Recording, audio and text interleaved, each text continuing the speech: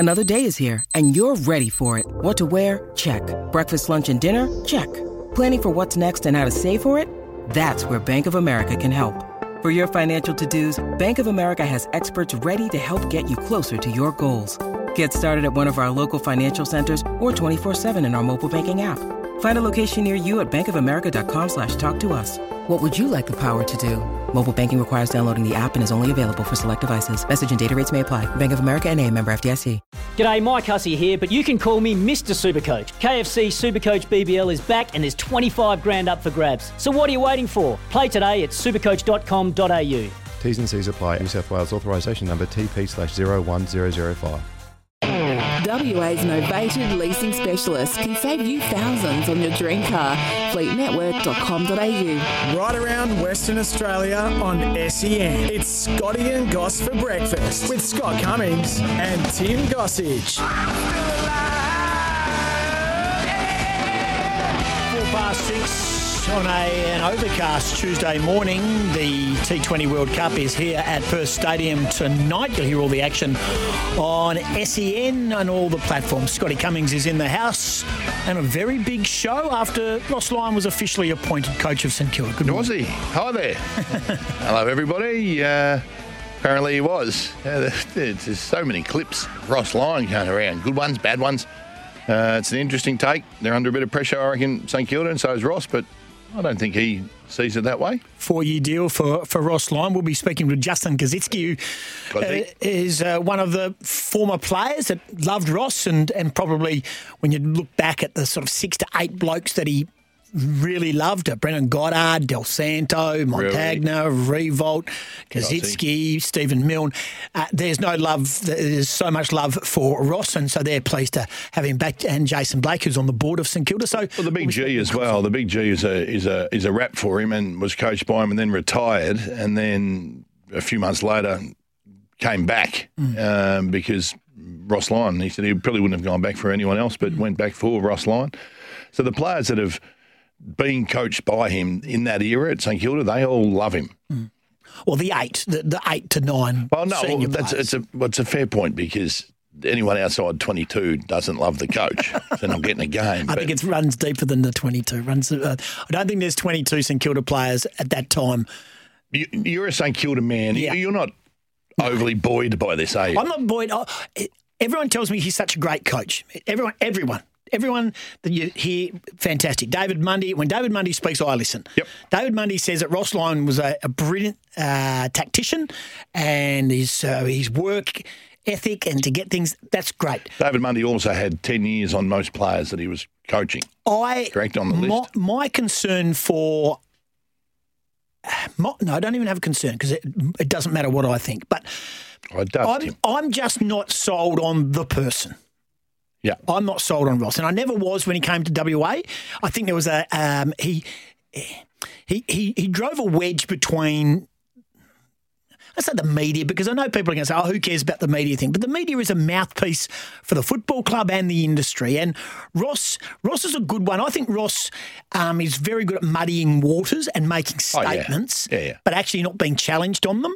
And I didn't do a lot of out in the field reporting during that time. I was presenting. You're above that then. Yeah, I sent out the minions. Lockie would go out, right, and all the reporters would go out. Yep. And sometimes, and they would come back, not something shell-shocked, but initially you'd come back and you go, oh, that's funny. And the Eastern States guys who just love Ross and they just go, oh, isn't he so funny? Didn't he put him back in his spot? And I think that's not your job, mate. Your job's to coach premierships and you haven't done that. So I was here for his first game in WA and I was here for his last and he didn't win a flag in that time. He left with the team at rock bottom at Fremantle. They were poor in the last 4 years of his coaching. Don't worry about that. They were poor. Yeah. Their fall was huge. He had his own issues. Put that aside. All that stuff involving the lady at Fremantle Football Club that has been, there's been a... Well documented today. It's been well documented. Yes, the West have gone hard today. That's for him to handle. That's not for me to worry about. But he didn't leave Fremantle on good terms. And when you speak to people at Fremantle, including players, they were not happy with him leaving. It is great that he's got another opportunity at a club that he clearly loves more than he really led on. He's back. all is forgiven on his departure. Everyone keeps saying, it was at the time was the board's fault, Michael Nettlefold's fault. They didn't lock him away. He had to give 3 months' notice. I get all that. But speak to Mark Harvey about that, or speak to, I think Craig Kelly was his manager at the time. Well, you thought he was. Well, so there's a whole lot of people who have been affected by his original departure. He's come back. St Kilda have not done their due diligence in regards to getting the best available. They've gone after one man. They've gone after one man. And, they had lots of long meetings, that sort of thing. Well, I'll ask you this question. There's undoubtedly he has to change his approach this time around. Does he? He has to. Will he? That's my question to you. Will he? Will we see a different? Will we see a softer Ross Lyon? Will we see a more approachable? It seems as though he made a very big point, Scott, yesterday in his press conference that he will empower the assistant coaches. Yes. To have more, and he'd take a more of a back seat, which seems to be the need and the way of the modern coach, which he never did before. Have a look at his time at St Kilda and have a look at the coach's box sometimes. There was sometimes only one assistant coach in the box. Well, he was known to chew through assistant coaches. But I've seen this with Nathan Buckley, right? And Bucks is a driven human being. Mm-hmm. He is, I want things done, and if I need something done, I'm going to do it myself. And he would micromanaged a lot at Collingwood. He would go into line meetings and interrupt the line coach, and he wanted to be across everything. And the 1 year that he was the most successful, the closest he came to a premiership, obviously against the Eagles in 2018, was after a review done by Peter Murphy. And he did a review and basically said, Bucks, you have to change this, this, this, and this. And you have to delegate more, and you have to let people do their jobs more, and you need to take a back seat occasionally. And he did all that, and the place became a bit more fun. And they got so close. And then that person who was so driven and so self-motivated, they always revert back to what they feel best under pressure. So my question is, can Ross Lyon sustain this different approach as he's saying he's going to do? He spoke to Gary and Kane this morning on SEN Melbourne breakfast. Now, there's some fairly lengthy grabs that he spoke about. I want to play this one. Simon Lethlean was in the press conference yesterday, first and foremost. He was asked about Ross Lyon's alleged harassment settlement at Fremantle. Have a listen. Ross and I had lots of conversations about lots of stuff. I mean, we've got full trust and faith in Ross, support his family, the AFL, looking at that matter at the time, and quite comfortable as well. So we go forward with strong faith and trust in Ross and look forward to working with him. So St Kilda have said basically nothing to see here. The payment, and there was a payment by Fremantle to that staff member to make sure, and there was some, they've agreed that it would not to be discussed again out of respect for both parties. So basically it's nothing to see. It's been pushed under the rug and we move on. Andrew Bassett was also asked, and he's the president of St Kilda, he was asked who else they interviewed for the job. We checked. We don't want to get into details in relation to other coaches. I mean, there were contingencies if Ross didn't work out, but no one else was interviewed, correct. So there you go. So they were the big issues. One, have they moved on and are they confident the alleged harassment claim will be forgotten about, and will that resurface? The West Australian are very, very bullish about it in today's paper. Well, it will never be forgotten about because you can't be. No, you can't. But will it resurface? Well, legally, I don't believe it can. And Andrew Bassett, so they basically said they only spoke to Ross after they got rid of... There's no way in the world I believe that. No, it's not true. There's no way in the world I believe. So they've told a fib right there, but that's the second load. You're a liar! Yeah, that's the second load of language in AFL. We're going to hear from Gary Lyon this morning. He asked a question in regards to St Kilda being disrespected and what Ross Lyon meant about that. Here's Ross Lyon talking to Gary this morning. Not yesterday, but a couple of days before, you spoke about the fact that you thought that the club had been, I don't know your exact words, were disrespected, or they had the standing. Yeah, I didn't like the narrative around them. So explain that to us. I didn't like the narrative. Oh, well, even I was at after the grand final with the September club. I'm standing with Ray Wild, and I'll just put there was a lot of talk about Nick and his influence in this. The first time I spoke to Nick was as I was late.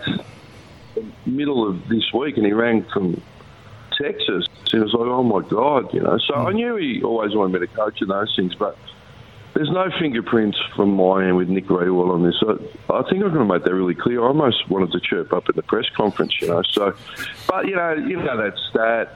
I'm standing there with a group of people, and the bloke walks up. Well, the stat of Dangerfield and St Kilda, and I was like, what are you talking about?